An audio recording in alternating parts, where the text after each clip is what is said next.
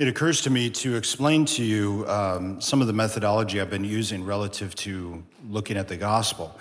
Whenever we speak of talking about Christ, we call it Christology, right? So that's the technical term for theology about Jesus, Christology, which, biology, biosology, Christology, Christology. We know how that, nomenclature works. But so when we talk about Christology, we can talk about having a high or a low Christology, okay? Now, all this means is that one might emphasize divinity, high, or they might emphasize humanity, low. That's all it means. I've been intentionally emphasizing a lower Christology for a reason, because I think that in doing so, I'm trying to emphasize how this stuff really happened. Like, that's what we believe. The Gospels really happened. When we look at the Old Testament, we have different types of literature, and we can say, well, this is figurative, or that's sort of a parable like Job, or, it gets perhaps a bit more confusing. But when we come to the New Testament, the literature changes significantly. And the Gospels read like people were there. And, the letters of Paul and John are very didactic, right? They're very clear teaching. The letter of St. Paul to the church, the Catholic Church at Corinth, they're very instructive. So this is why I'm doing it. The second thing I want you to recognize is that I have been teaching you a particular way of reading the scriptures. It's not the only way, but the way that I'm trying to teach you is to do two things. The first is we read what is there and we try to sort of impose humanity onto it so that it doesn't come off just like this fairy tale or story, but we really try to put ourselves into that as if we were there and we're seeing it happening, to see the humanity of everyone involved. And then the second thing is to take that understanding and apply it to our lives. How can that relate to us today? Okay, so with that in mind, now I'll do my homily. It's a long prelude. So here we have perhaps the greatest miracle Jesus ever performed. And it is the last miracle before his passion. News had gotten around about the blind man. Heard about him last week. News had gotten around. And now Jesus receives word that one of his best friends, Lazarus, is deathly ill.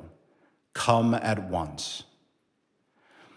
Now, that's what we do when we hear our loved one is deathly ill. Our best friend or a family member, we come at once. We drop everything. What can I do? I want to be there. I want to, be with my friend. I want to be at their bedside. I want to, we're moved with compassion as we ought to, and we run to their side. That's what you do. But then we're told, after Jesus heard that Lazarus was deathly ill, he stayed where he was for 2 days. That's really curious. And the Gospels are clear that there are some people Jesus was closer to. Let's not forget the apostle whom Jesus loved. It's always important to point that out. John. But, so the scriptures are clear that there, he did have closer friends. And just like all of us, right? The very human reality, not everybody's our best friend, but these were his best friends, Martha, Mary, and their brother Lazarus. He receives word that Lazarus is dying, and he stays where he is for 2 days. Well, there's a reason. There's a reason. And we get to that. So he ends up finally going to where Lazarus is, and he arrives, and finds out that Lazarus has already been in the tomb for 4 days. And we have this very human reality of Martha coming to Jesus and greeting him or meeting him before he gets there. And basically saying, And we hear it as, Lord, if you had been here, my brother wouldn't have died. But we need to feel that. Where were you?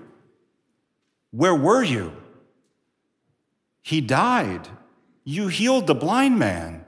You could have, I know you could have done something because you could have done something. And you've done it for everyone else. All of these other people, some of whom you don't even know, Samaritans, etc. But for the one you love, your best friend, you couldn't be here. You weren't even here. Like you didn't, it's one thing to say you didn't even heal him. It's another thing that you weren't even here when he died. Where were you? How many times have we said that to God? Where were you? Where are you? What are you doing? And this is what Martha is saying. Now, Mary sat at home. I'm sure she was grieving, and Martha is always the one to kind of speak up. And so we would expect it from her. We can kind of get a sense of her personality from this and other examples in Scripture. And then, of course, Jesus says, well, your brother's going to rise. In other words, Jesus did not come to spare us from the grave. He did not come to spare us from suffering. Once in a while, he will perform a miracle, but miracles by their very nature and definition are rare. They don't happen that much. Jesus didn't come to spare us suffering. And it's, in this sense, very important that he allowed his best friend to suffer and die. But he does this for a reason, because he desires to, as God will do, he desires to manifest his power through weakness, his might through our suffering. And that's what happens. Now, Jesus, we're told, becomes perturbed and deeply troubled. So he's annoyed, but he's also troubled. Now, you can feel that, right? He's grieving too. He loves Lazarus. His best friend has died. His best friend died without him. He's feeling that. He's feeling all of that. It's not like he rises above that and there's no humanity here. No, there's humanity in Christ. Unified divinity and humanity. So he feels this loss of his best friend, but he's also perturbed at all these people saying, why weren't you here? You can imagine the eyes and the whispers, and they were played out in the gospel, not just from Martha, but from others. I mean, this is the guy who healed the blind man. He couldn't even done anything for Lazarus. Where was he? The Lord is perturbed. He's annoyed. But he's also mourning, deeply grieving. And so we hear that he weeps. He comes to the tomb and he weeps because his friend has in fact died. And his friend felt or experienced that death without Jesus with him. So even though God is going to do something great, he still feels the suffering in us. This is really important. Even though he knows he's going to bring about something greater, he still hurts and is wounded, in a sense, in his humanity for the one he loves. And so finally, he's like, take away the stone. She's like, it's one of my favorite lines of Scripture, surely there will be a stench. I quote it all the time. She's like, you can't take away the stone. He's decomposing, a very real sort of response. Take away the stone. Move it away. And then he raises his eyes to heaven and he asks the Father to bestow that power upon him. And he cries out, Lazarus, come out. You can imagine everybody just looking at this open cave. And the man comes out wrapped in bandages and bound. And the Lord says, untie him and let him go. You might say, what a great gift this was for Lazarus. well, Lazarus would have to die again. It was a great act of God, a great miracle. And yes, a great gift, because how many of us would, we think of people we lost too soon, or we even fear ourselves. It's one thing to live a long life, it's another thing to not. Nobody wants to die early. I don't know how old Lazarus was, but if they were best friends, presumably not that old. So it is a gift. It also might have been a curse because he had to live with his sisters. And we're not really sure how that went. You can imagine Lazarus saying, I was good 4 days. I was fine. And now I'm back. I got chores to do, get to work, etc. So, that's a reality. Now, when I read the scriptures, and every Sunday, and each Mass, when I hear particularly the gospel, but not only, certain lines will stick out to me. And one of the things I learned, there's a certain type of prayer of reading the scriptures called Lectio Divina. And I'm not going to explain that to you today, but it basically has to do with reading the scriptures, and when something pops out, you reflect on that. You spend time on that. And what really sticks out to me this weekend are these words at the end. Untie him and let him go. Jesus did not spare Lazarus suffering and death, but he did bring him back and unbound him from death. The great desire of God is to enter into your life, enter into your suffering and even your sinfulness, and unbind you and let you go. This is what he does. He will often let us stumble and fall, sin, or he will allow us to encounter suffering and victimization, horrible things, both decisions we make as well as other things done to us. He lets it happen. And like Martha, we often will cry out and say, where were you? Why weren't you here?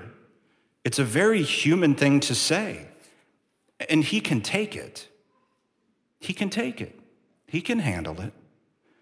But at the same time, we have to trust that what he loves to do is make something great from it, from the weakness, from the suffering, from the sinfulness, from our failures, all of it. He loves to manifest his glory, his goodness, his power, his redemption through it to bring about something greater. So in these last days of Lent, there's so much suffering just in this church. Every single person here has suffering, some of it profound. And it doesn't matter how old or young you are. Teenagers and younger, your suffering is real suffering. And it's going to be with you for a while. It doesn't just go away, it marks us. And all of us who are older and have been through it, we know, yes, it's true. And even you little ones, the hardships you endure are real hardships for you. And we should never take that away. It's real stuff. And for all of us who've been through it a little bit longer, as, depending on our age, there's so much suffering. There's so much sinfulness. There's so much we wish we wouldn't have done. There's so much done to us that we cry out to God and wonder why it happened, on and on and on. Whether that's psychological suffering, emotional suffering, abuse or victimization. It could be relationship issues. It could be particular sins that we can't get rid of, that they just keep binding us. What God wants to do is he wants to do for you what he did for Lazarus. Unbind you and let you go. So consider then, as we wind down Lent, what is that gift on Easter that you really want the Lord to unbind you from? Make that your request. Make that your prayer. Maybe it's a suffering no one else ever has known, but God knows, and you want to let that go. Ask his power. Ask him for his power to dwell within you, for him to redeem you, for him to use his glory, goodness, and power and make it manifest in your life so that you can be unbound. He won't do it without your request. And indeed, he desires to do it for you. I now invite those to be received into our church, the elect, to come forward for their final scrutiny.